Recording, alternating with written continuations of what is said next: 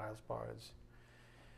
Dear Heavenly Father, thank you once again for this privilege, this wonderful privilege, and this honor of gathering together as family this evening. Thank you for the unity that you've provided for this group. Thank you for the fellowship that you've given each one of us. Thank you for the encouragement we receive from each other's by each other's faith, Father. Thank you for the inspired Word of God that continues to encourage us day by day. Thank you for giving us your mercy, your grace, and your love, and making these things abundantly clear to each of us as we step out on faith and go about spreading the great gospel that is your Son's, that we take on this great commission that we've been given with all fervency and earnestly stepping out and doing these things in a world that just really is seemingly against you. At least the majority seems to be that way, Father. And we're just so grateful for the perseverance that you've given us, the tenacity, and the truth that sets us free. We are most grateful and thankful, of course, for your Son's work on the cross to cancel out that debt, to set us free, and make an evening like this even a reality. We do just ask for your blessings on this evening's message. May it be edifying for our souls. We ask this in Jesus Christ's precious name. By the power of the Spirit, we do pray. Amen. Again, this evening's message title is a special. It's relative to the India mission lessons. I just went over an outline with you. This one was titled Leading a Congregation. Remember, this was under the umbrella of a pastor's conference, so the whole first day was dominated by a pastor's conference. And so it was interesting because I'll give you a little background on how we ended up here this evening. This morning I re-entered my, quote, normal preparatory routine, recliner, coffee, Bible. And before I even began reading the Bible, I was praying to God that He open up my eyes to His will for all of you. I had been wondering on and off what exactly He'd have me teach all of you on my return. So I know on Sunday, for example, we will most likely be having our official post-mission trip presentation and Q&A. However, He hadn't disclosed to me what He wanted me to teach this evening and beyond. In all honesty, I wasn't even sure He didn't want me to rest a little more. At the beginning of this week, I didn't even know if I'd be back on Thursday. And I really left it up to Him. I said, if you want to make me, well enough, I'll do it. I'm ready to go back. I could use a little routine and get back to see all of you. But needless to say, after reading several chapters of the book of Exodus, He said, in essence, draw them near to me through your specific lessons from India. In other words, He wanted me to share the lessons that I shared on the other side of the globe. He reminded me this up here on the board, the transcendent word. The Word of God is timeless and boundless. Just dwell on that. The Word of God is timeless and boundless. We, of particular circumstances, are able to relate to others, regardless of when or where they live or have lived. The Word unifies our hearts with our Lord's and others. In other words, the Word transcends all boundaries. And if you want a fellowship, if you want to, as I was trying to intimate with you through those funny little letters that I would send, I really did want you to be there with me, with Joey and I. And as far as I was concerned, you were with us in spirit.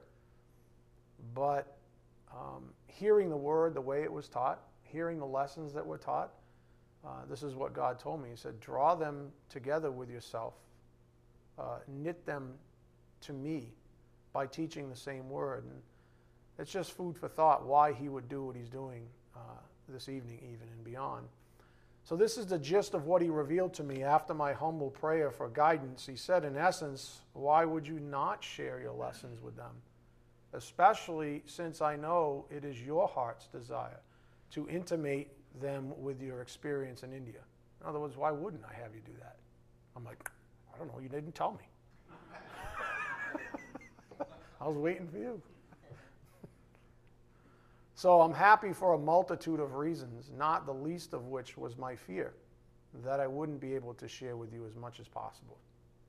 I mean, technically, you could have just said, all right, continue with, what's why the apostles so encouraging. That would have been the end of it.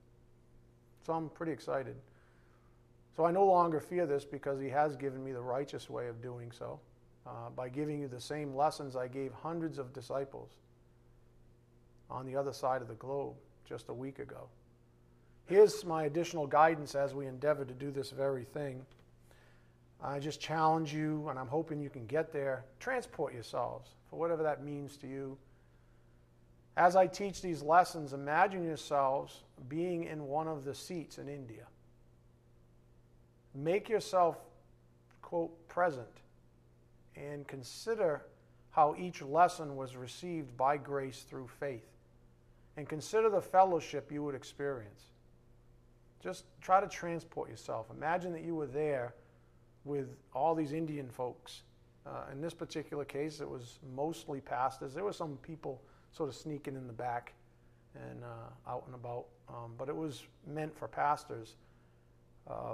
But as even one pastor, or someone who thought they might be a pastor, came up to me after the conference, he said, geez, I'm not even sure, given all the scripture I've just seen, I'm not sure that I even have this gift type thing. And that's a good thing.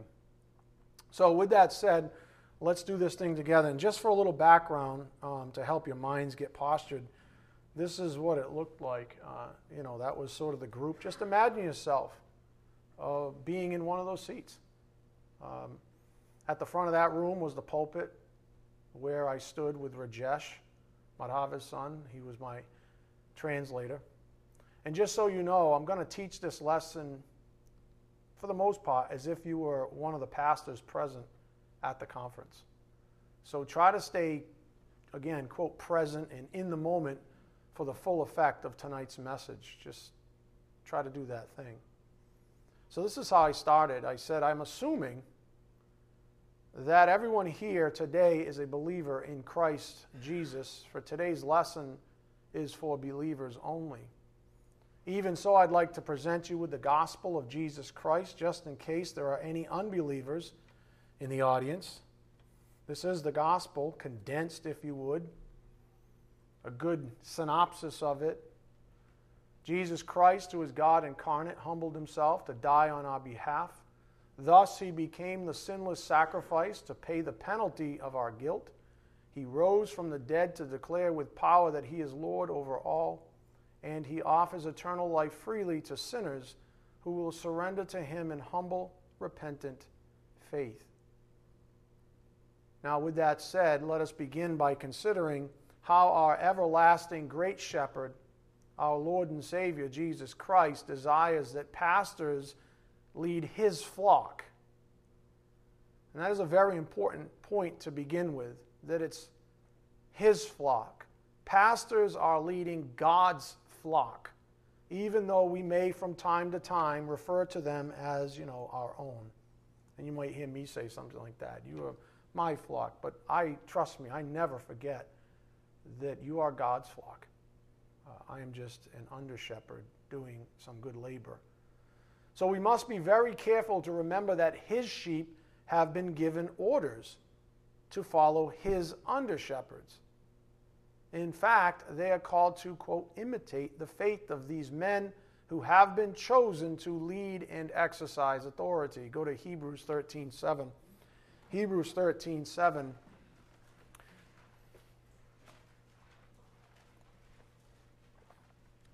So just remember, as I'm teaching, again, I'm teaching to a group of pastors at this point, presumably pastors. That is the primary audience in view. So imagine yourself sitting in one of those seats and just sort of listening, being present. Hebrews 13:7. Remember those who led you, who spoke the word of God to you, and considering the result of their conduct, imitate their faith. Up here on the board, imitate their faith. Christian pastors are to lead by example.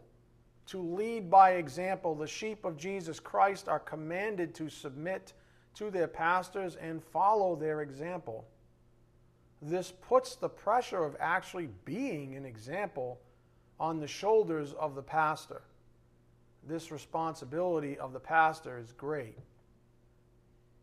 Hebrews 13:8, what's that say?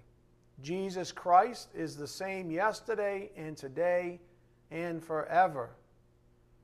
This means that Jesus Christ's mind has never changed. Therefore, the sheep are warned not to follow false pastors. Obviously, the assumption in view there, if you're going to submit to a pastor, make sure he's a legitimate pastor. He can be a swell guy. He can even be a believer. But make sure that he actually has that gift before you submit to him. And there's a whole litany of criteria that the Bible lays out for us to discern these things by. Up here on the board, false pastors. Obviously, unbelievers cannot be pastors. Also, though, any believer that has not been given the spiritual gift of pastor, teacher by God is a false pastor. Men do not choose to be pastors. You ready for this? God chooses. Men do not choose to be pastors. God chooses. Now, being a pastor is not a vocational choice. Being a pastor is not a vocational choice, especially not one that a man chooses because he has no other options. For example, no work or income. Even so, as the Bible states, false pastors do exist. So, the sheep must learn to stay away from them. Minimally, if they are not teaching the gospel of Jesus Christ the way I just presented it, then the sheep should not be following them. Minimally. If they don't have the gospel right, you need to run all the more faster. But there's more to it than that. Look at Hebrews 13:9. It's interesting how the Spirit began on the sheep side, isn't it? In other words, he wanted to impress upon this pastoral group that there's a real responsibility, that there's a lot of sheep out there that are commanded to submit to pastors. Hebrews 13:9, do not be carried away by varied and strange teachings, for it is good for the heart to be strengthened by grace. To the sheep, the Bible says, look at verse 17. Verse 17, Hebrews 13:17. To the sheep, the Bible says, obey your leaders and submit to them. Again, the assumption is that they are actually leaders. Obey your leaders and submit to them, for they keep watch over your souls as those who will give an account. Let them do this with joy and not with grief, for this would be unprofitable for you. Obey your leaders and submit to them, for they keep watch over your souls as those who will give an account. Let them do this with joy and not with grief, for this would be unprofitable for you. Look at verse 20. 13:20. Now the God of peace, who brought up from the dead the great shepherd of the sheep through the blood of the eternal covenant, even Jesus our Lord, equip you in every good thing to do his will, working in us that which is pleasing in his sight, through Jesus Christ, to whom be the glory forever and ever. Amen.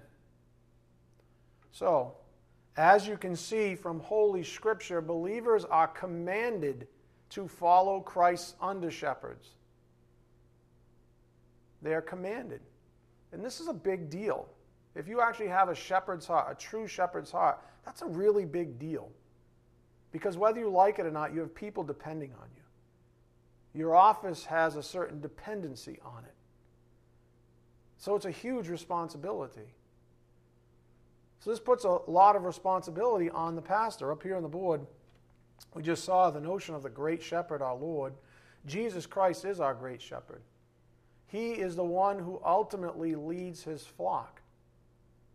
Since he is now seated at the right hand of his Father in heaven, he has anointed individual under-shepherds to carry on his work on earth.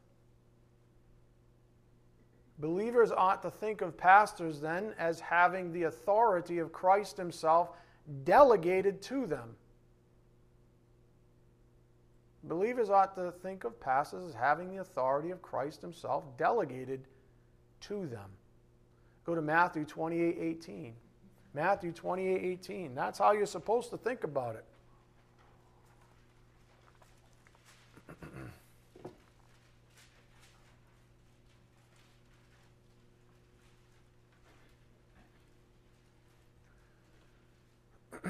Matthew 28:18.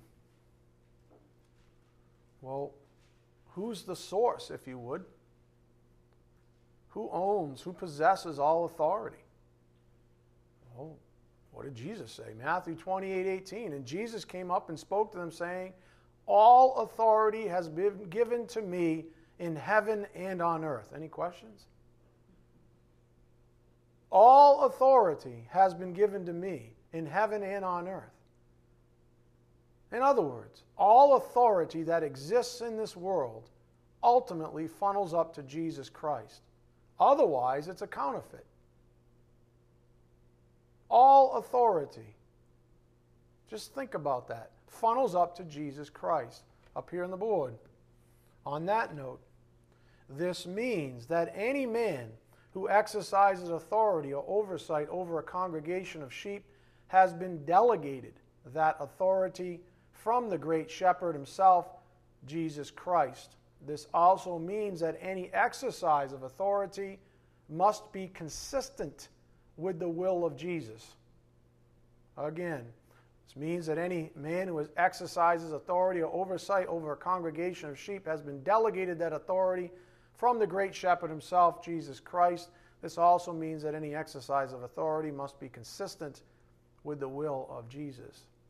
So what an aspiring pastor must understand, and remember my audience here, what an aspiring pastor must understand long before he steps out on faith to lead a congregation is that he must always depend on Holy Scripture for guidance. Always depend on Holy Scripture for guidance the way I am right now. Never speculation or even human traditions, and especially not the emotions of people. Well, he's such a nice guy and he's such a great leader in the workplace. So what? Paul arguably wouldn't have fit either one of those. Never speculation or human traditions, and especially not the emotions of people. Everything a pastor ever teaches must be rooted and grounded in the Word of God, for this is the very mind of Christ. Go to John 1:1. John 1:1. Everything a pastor ever teaches must be rooted and grounded in the Word of God, for this is the very mind of Christ. John 1:1.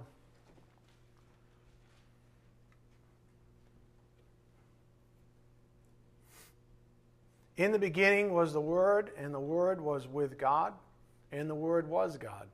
He was in the beginning with God. All things came into being through him, and apart from him, nothing came into being that has not come into being. That has come into being, In him was life, and the life was the light of men. And then jump to verse 14. And this Word, this man, this Lord of ours, and the Word became flesh, and dwelt among us, and we saw his glory, glory as of the only begotten from the Father, full of grace and truth. Up here on the board. So we know from Scripture that Jesus Christ is the Word, the Logos. The Holy Bible is the very mind of Christ, the Word of God, the Son himself. John 1:14. We must treat the Word as we would treat Jesus Christ in the flesh, as the ultimate authority in our lives. Pastors derive all leadership authority from the Word. We are under shepherds. We receive our authority from the great shepherd, who is also called, guess what? The Word, whose very mind is encapsulated right here, who's never changed, who doesn't falter, who is infallible. So what we have then is real chain of command, if you would. So no pastor is worth his salt, if you would, if he's not intrinsically bound to the Word.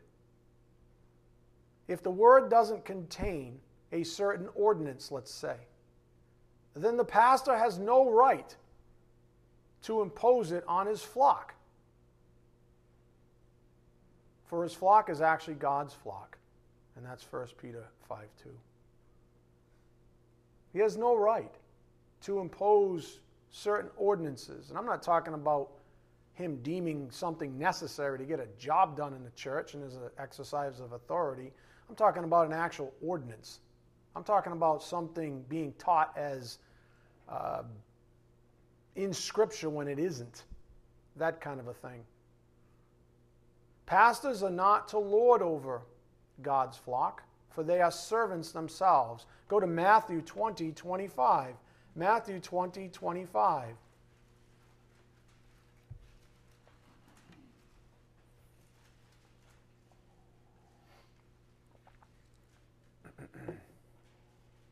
And by the way, this lesson was very well received, even though it was very convicting. Madhava came up to me afterwards and said the pastors were kind of blown away by the amount of Scripture and the amount of conviction on their souls. Because remember, if there's any looseness whatsoever, if there's not this kind of prevalent teaching, and I'm not saying they don't teach from the Bible, but the strength that this ministry teaches with is not, it's somewhat uncommon. And so when they hear this kind of a thing, a lot of them it's almost like getting adjusted, you know?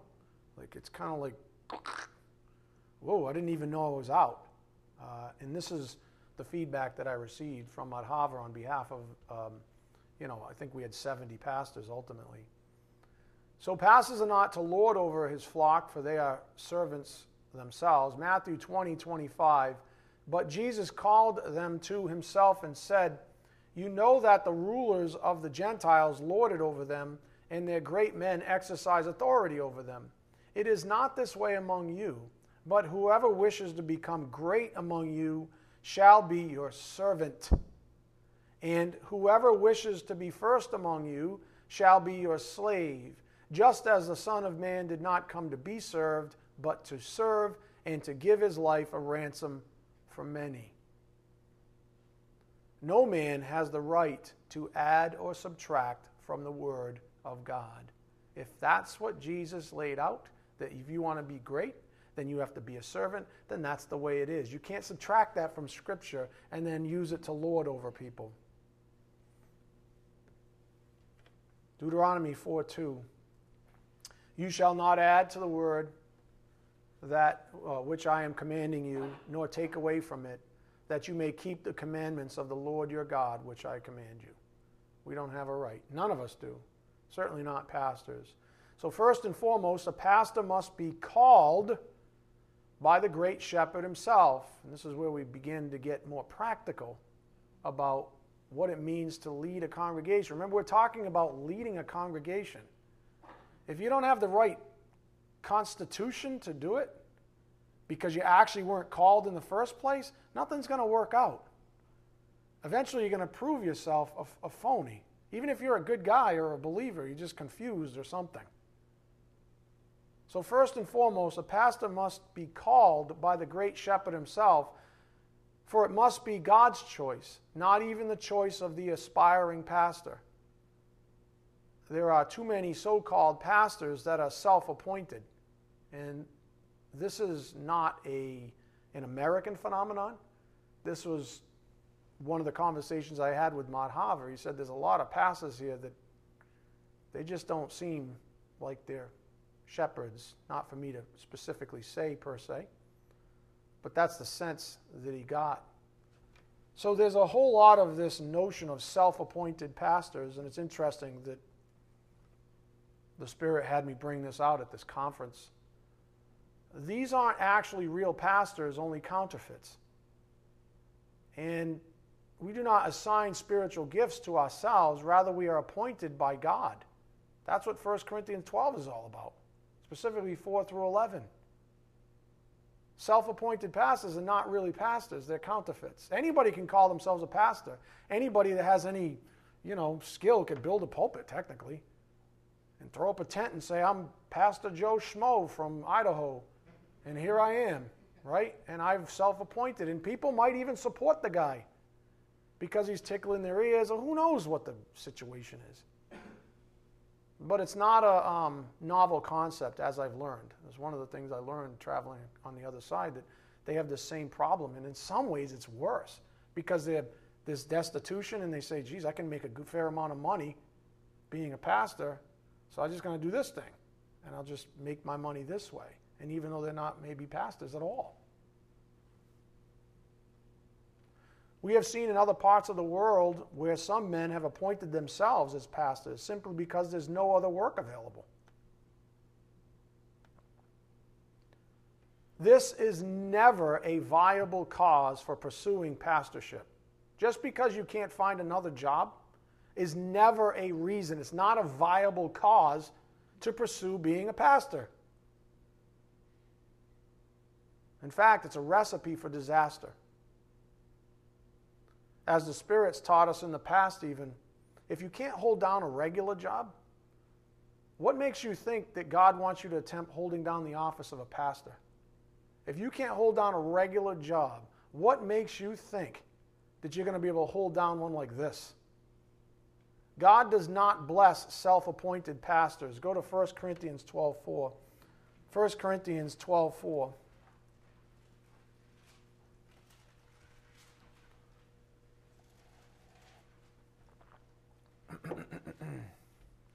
1 Corinthians 12:4. I had an interesting conversation with one of the village pastors that I'll share before I close. We might go a little long, so, hey, welcome home. You showed up. 1 Corinthians 12:4. Now, because I can't spill over. These are compartmentalized lessons. 1 Corinthians 12:4. Now there are varieties of gifts, but the same Spirit, and there are varieties of ministries and the same Lord. There are varieties of effects, but the same God who works all things in all persons. But to each one is given the manifestation of the Spirit for the common good. For to one is given the word of wisdom through the Spirit, and to another the word of knowledge according to the same Spirit, to another faith by the same Spirit, and to another gifts of healing by the one Spirit, and to another the effecting of miracles, and to another prophecy, and to another the distinguishing of spirits, to another various kinds of tongues, and to another the interpretation of tongues. But one and the same Spirit works all these things, distributing to each one individually just as He wills. You see? Just as He wills, not as man wills, as He wills. That's a very important thing. So up here on the board, the key to shepherding, and I am convinced of this, because if you really are chosen, you shouldn't really worry about how you're going to get the job done, because if He chose you, He's going to provide grace to fill your vat, so to speak. The key to becoming a pastor is simple. You ready? God chooses you. That's that simple. You don't choose. God chooses who He wills. We just read that, right? If He chooses you, He appoints you. If He appoints you, He provides you with all the necessary abilities by grace to perform your duties as unto the Lord. In other words, He's never going to put this yoke on you and say, good luck. I'll see you in 70 years. These duties will reflect the heart of Christ towards His own sheep. So these things come together. It's sort of all or nothing. It's not like He's going to say, well, maybe I'm going to choose you. I'm going to choose you, but then I'm going to leave you high and dry. No, He said, I'm going to choose you to this special office. I'm going to provide you with everything necessary to fulfill it. Jesus taught His disciples about this. Go to John 10:7. John 10:7.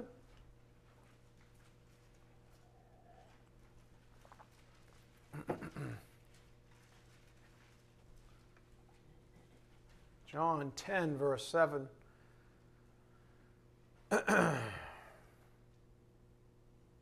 So Jesus said to them again, truly, truly, I say to you, I am the door of the sheep. All who came before me are thieves and robbers, but the sheep did not hear them. I am the door. If anyone enters through me, he will be saved, and he will go in and out and find pasture. The thief comes only to steal and kill and destroy. I came that they may have life and have it abundantly. I am the good shepherd. the good shepherd lays down his life for the sheep. He who is a hired hand and not a shepherd, who is not the owner of the sheep, sees the wolf coming and leaves the sheep and flees, and the wolf snatches them and scatters them. Up here on the board. This hired hand, this refers to a person who isn't really a chosen under-shepherd. The proof arises when they are put to the test. You see, God likes to test us. And there are tests in the Bible specifically for under-shepherds. And if you fail the test, you either don't have the gift or you're not ready yet or something's not there. But there's an awful lot of testing. The proof arises when they are put to the test. Since they desired pastorship for personal reasons, their convictions will fail eventually, leaving the sheep exposed. And that's what Jesus was saying. These are hired hands. They're not the real deal. And when trouble comes, in other words, the wolf, they run away and they leave the sheep high and dry. Why? Because they were in it for themselves in the first place. They hired themselves. They self-appointed themselves. Look at verse 13. He flees. Why? Because he's a hired hand and is not concerned about the sheep. I am the good shepherd, and I know my own, and my own know me, even as the Father knows me, and I know the Father, and I lay down my life for the sheep. I have other sheep which are not of this fold. I must bring them also, and they will hear my voice, and they will become one flock with one shepherd. So if you read between the lines there, what Jesus is saying ultimately is that he desires unity in the body of Christ. Hired hands, false prophets, false teachers, false pastors, they're all counterfeits. They don't actually foster unity. They make fractures. And I'm telling you, there can either be an unbeliever or a swell believer. This is not about being a nice guy or desiring something more than the next person. God chooses under-shepherds, and that's that. And that's the end of the story. Jesus Christ desires unity in the body of Christ. Pastors are appointed to foster this unity. False prophets, teachers, pastors will sow discord in the body eventually. Go to Ephesians 4:11. Ephesians 4:11. So there has to be fruit. And there is fruit that we can look at in the lives even of these so-called men of God. Ephesians 4:11. And he gave, notice that man does not choose. What does it say? And he gave, God gives, some as apostles, and some as prophets, and some as evangelists, and some as pastors and teachers, for the equipping of the saints, for the work of service, to the building up of the body of Christ. There's that unity, until we all attain to the unity of the faith. That's why he gets to choose, because self-appointed individuals, I don't even care what the spiritual gift is, but specifically in communication gifts like pastor, teacher, especially pastors, if he didn't choose, then there's going to be disunity.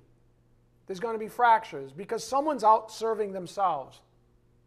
And it just so happens to be the so-called head of a church, maybe.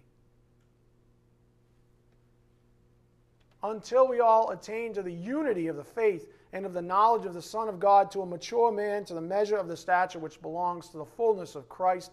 Up here on the board, the point the Spirit's making is obvious, I hope. The unity of the faith. Jesus Christ motivates his true under-shepherds to guide all sheep to a life of unity. Believers are family, after all. Members of one body, the church, the bride of Christ. We are said to be in Christ, which means he is the very essence of our unity. Go to Colossians 1:16. Again, Jesus Christ motivates his true under-shepherds to guide all sheep to a life of unity. Believers are family, after all, members of one body, the church, the bride of Christ. We are said to be in Christ, which means he is the very essence of our unity. Colossians 1:16. For by him all things were created, both in the heavens and on earth, visible and invisible, whether thrones or dominions or rulers or authorities, all things have been created through him and for him. He is before all things, and in him all things hold together. Yeah, he is the very essence of unity. And remember the Spirit that we just noted in 1 Corinthians 12. That's the very Spirit of Christ. So the Spirit of Christ and Christ himself are never going to disagree on who's who. Therefore, again, up here on the board, all authority. This means that any man who exercises authority, oversight over a congregation of sheep has been delegated that authority from the great shepherd. After all things are created for him, the one who all authority has been given. And his Spirit is the one who assigns spiritual gifts. This means that any man who exercises authority, oversight over a congregation of sheep has been delegated that authority from the great shepherd himself, Jesus Christ. This also means that any exercise of authority must be consistent with the will of Jesus. Hence the emphasis on the Word of God in the life of a pastor. This means that all pastors then are servants of the Word. In order to serve honorably under the great shepherd, an under shepherd must serve the Word. He must both submit to its authority and teach from that authority as the bedrock of his ministry. Above all, pastors must be humble servants. We just noted that as well. You want to be great? You're going to be a servant. Matthew 23:11, go there. Matthew 23:11. In order to serve honorably under the great shepherd, an under shepherd must serve the Word. He must both submit to its authority and teach from that authority as the bedrock of his ministry. Above all, pastors must be humble servants. Matthew 23:11. But the greatest among you shall be your what? Servant. There you go. Whoever exalts himself shall be humbled, and whoever humbles himself shall be exalted. So all I can say on that front is if you're pretending to be a pastor and you're really not given that gift, you will be humbled eventually. It may or may not be pretty. It could be a private matter. I don't know. It's not my business. But that's what the Scripture says. But if you're a humble pastor, you will be exalted. How do I know? Because that's what Scripture says. And a humble person is a servant. I mean, that's the way it goes. As I prepared to close that day, I said this to the audience, I think, based on, even though they didn't speak my language and I could see, some of them were kind of, clunking along. I could see some of them were sort of doe-eyed and not deer in the headlight, but a little bit, You ready for this one? One of those kind of things. Not all of them. Some were like gleefully so enthralled with just being fed the Word. But some were, I could tell, weren't so happy. Maybe a little convicted. Maybe they were having, second good thoughts. And so I said, to all of you who think you might have the God-given spiritual gift of pastor, I submit this. So you think you're a pastor. The greatest way to lead is to first learn how to follow. Some of these people have never learned how to follow. A lot of people go from 0 to 600 miles an hour because they have no patience. And no patience is a fast-track indicator of arrogance. You got to have patience, my friends, in just about any spiritual gift. But in this spiritual gift, you better have a lot of patience. You better have a lot of it. I mean it. And if you can't show that patience, then guess what? God didn't give you the gift because that gift comes with patience. Let me say that again. If you don't have patience, then you don't have the gift. Because these things have to come together. Do you understand? If you're going to serve the Lord, then you have to serve Him the way He wants you to serve. Patiently. The greatest way to lead is to first learn how to follow. I could probably teach 10 lessons on that. For everyone, not just pastors. But you understand the magnitude of that statement for pastors is much greater. if you cannot follow, if you don't understand authority orientation, you will make the crappiest leader in the history of mankind. Why? Answer this question for yourself. If you can't understand authority orientation to the degree that you can follow it, that you can submit to the chain of command, what makes you think you inserting yourself higher up in the chain is a good idea? You see, authority orientation is a concept that exists, and a person with integrity understands it doesn't matter if they're the leader or the follower. The concept is rock solid. It doesn't matter where you're at. Read about David. He didn't care where he was at. He just said, let me serve the Lord. Oh, you want to make me a king?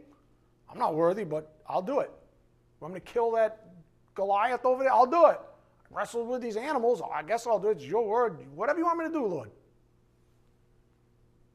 That's proper authority orientation. So if you can't pass the test to follow, then how dare you insert yourself higher up the food chain and create even greater havoc in the lives of others, possibly innocent people. Happens every day. Anyways, so you think you're a pastor. The greatest way to lead is to first learn how to follow. In fact, our great example, Jesus Christ, was subservient to his Father's plan. If you think you may have the spiritual gift of pastor teacher, then submit yourself to the Word. And whatever the Word says, even regarding the fruit of said gift, you have to take that as what it is, the Word of God, as fact, as the mind of Christ, the great shepherd. Submit to the Word. Commit yourself with the same fervency of those who have preceded you, starting with Jesus. Integrity to the chain of command is an absolute necessity to lead a congregation. Remember, that was the topic, leading a congregation. Integrity to the chain of command is an absolute necessity to lead a congregation. And don't say that you're authority. Tammy and I were talking about this the other day. Don't say that you're authority-oriented if you only follow authority when you like it. That's not authority orientation. That makes you like the average American, bozo. Isn't that what we're teaching our kids?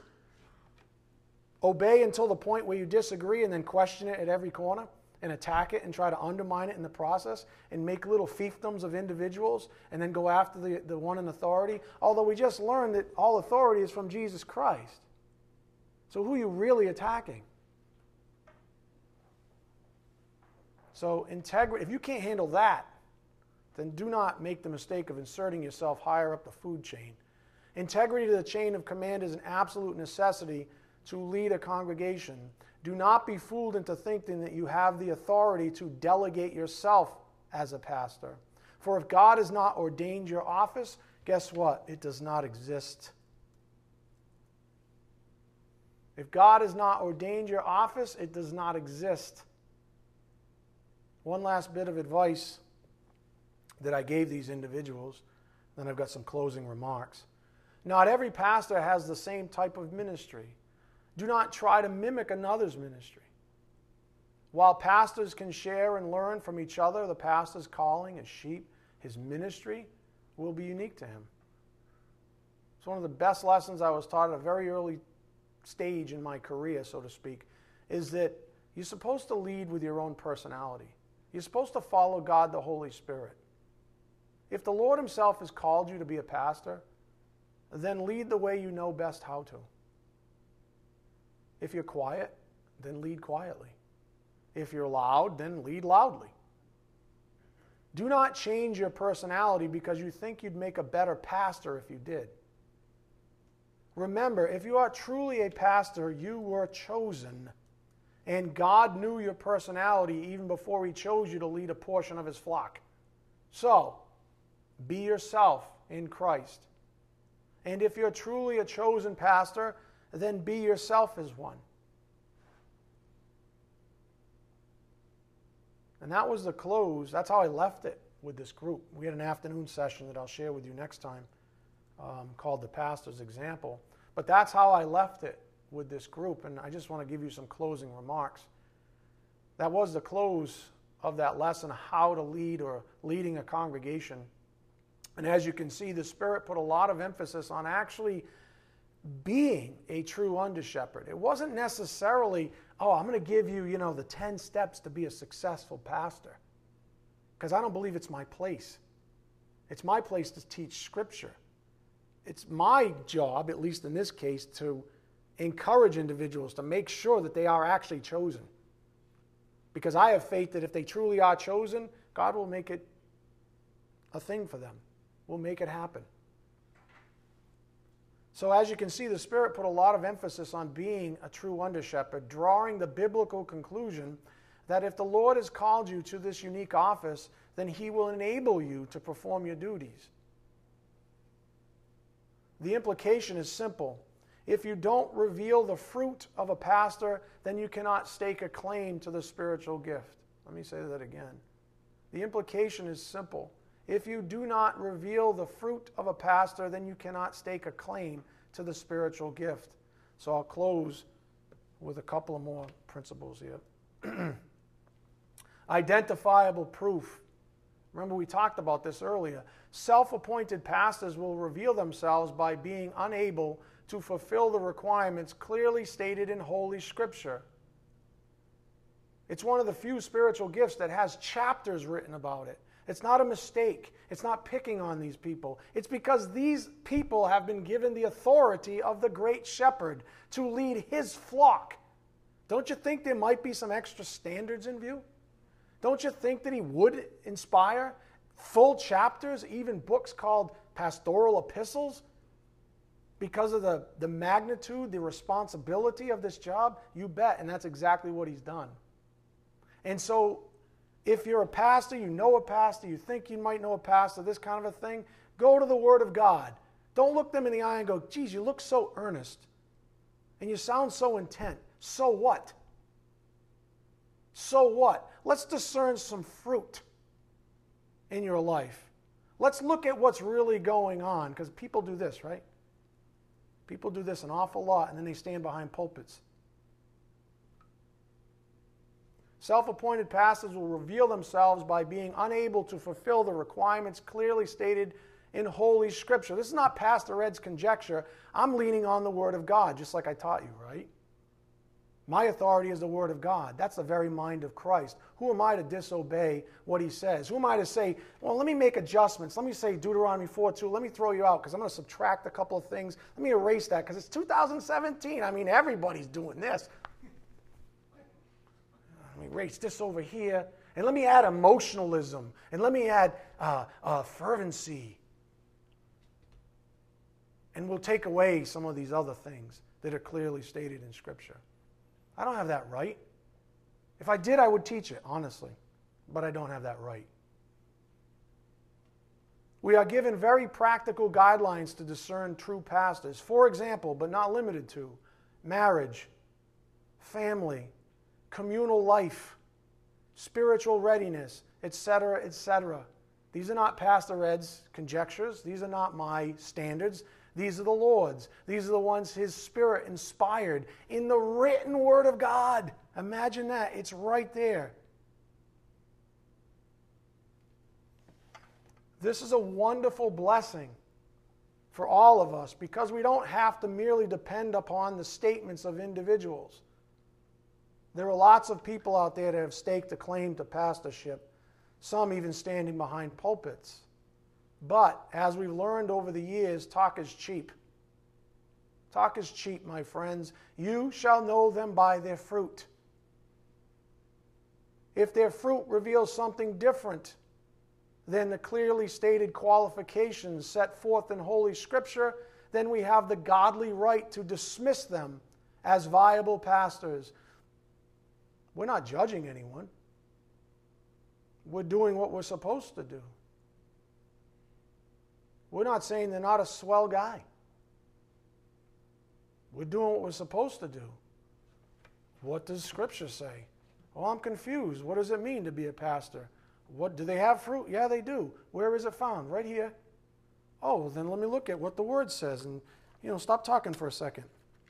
Let me see what the Word has to say. Oh, okay, I see.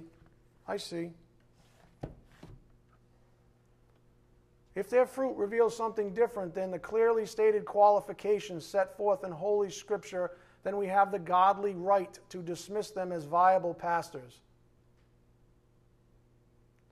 For example, consider a self-appointed pastor that cannot manage his own household. What do we have for Scripture?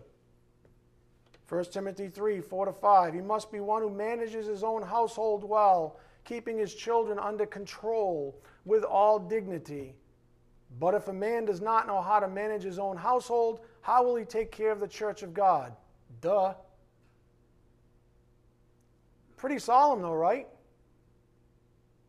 If you can't manage your own house, what makes you think you're a pastor?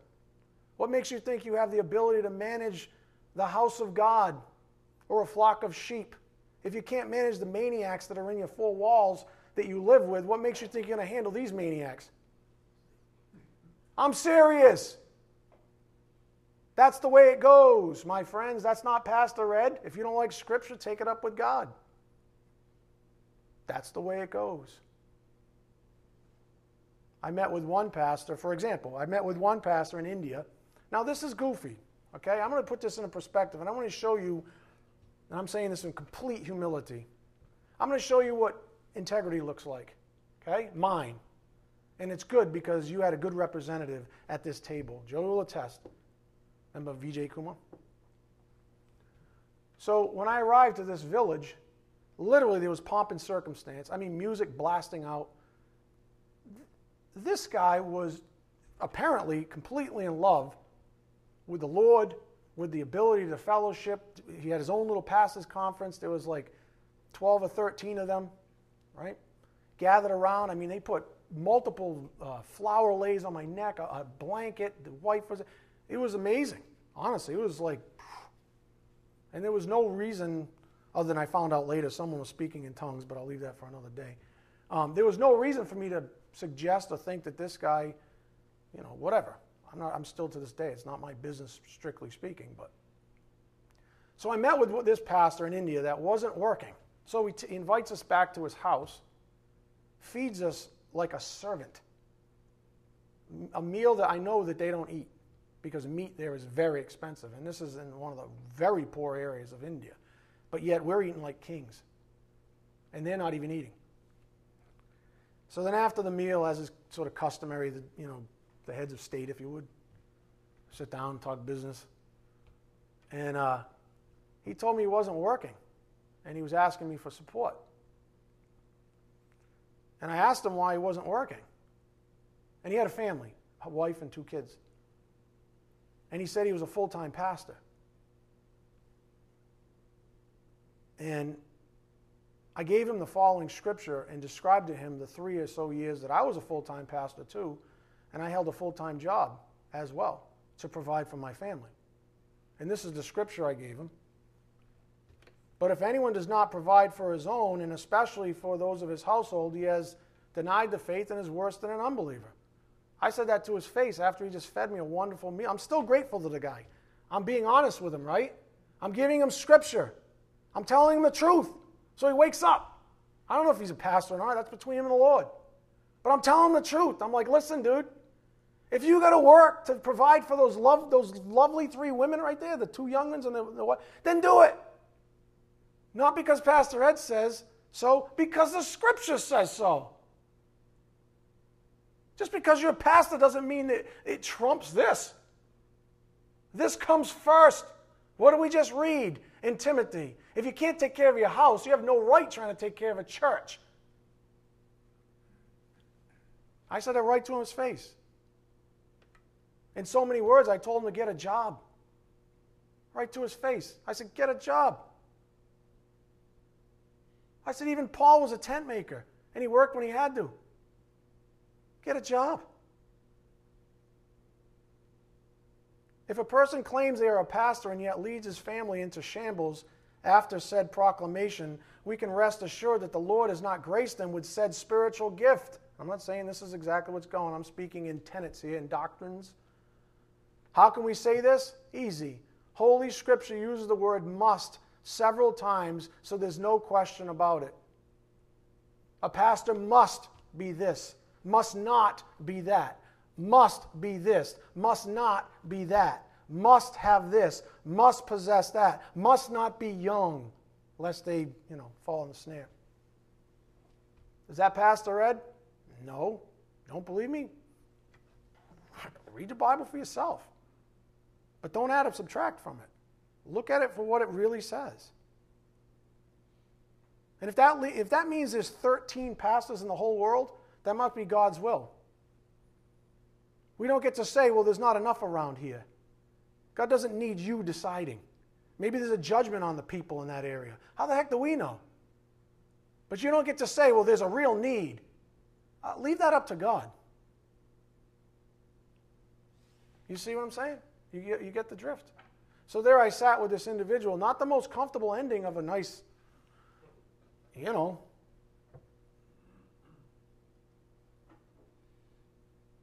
All one has to do is read the Bible regarding such things, and it becomes very clear who is and who isn't a true pastor, regardless of what comes out of their mouths. Okay, that's cool. Let's look at Scripture. What about this? I don't want to talk anymore. There's a lot of swindlers and a lot of con men out there. I don't want to talk anymore. I don't want to hear your smooth speech and your sales pitch. What about your life? Show me your life. That's what I want to see. I want to see what the Bible says. Are these things in order? Because if they're not, let's talk another day. Get your stuff together. We'll talk another day. Until then, keep praying and make sure that this is what you think you have in the first place. Because you might be missing out where you're supposed to be. I don't know.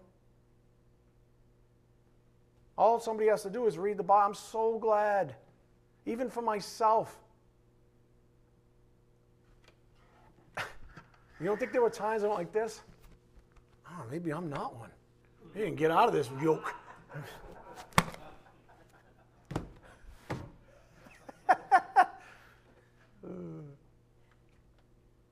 So this was one of the key things, just to finish up. This was one of the key things the Spirit had me teach this group of pastors in India. But as I'll share on Sunday, people are people are people. That's what I've learned. That's the theme, right, Joey? I said at the end of it, this is what I've learned. People are people are people. They're a little darker, a little shorter. On the other side of the planet, don't speak a language that we speak. But people are people are people. There's goodness and there's evil. You see the good in people and you see the flesh. It's whatever. People do the same things. They make the same mistakes. But as I started with this evening, the Word transcends it all. And it brings us all together. And the prayer for all of us should be that we find unity by casting off all the fleshly lusts and desires to be this or that. This spiritual gift, that spiritual gift, this person, this thing, that thing.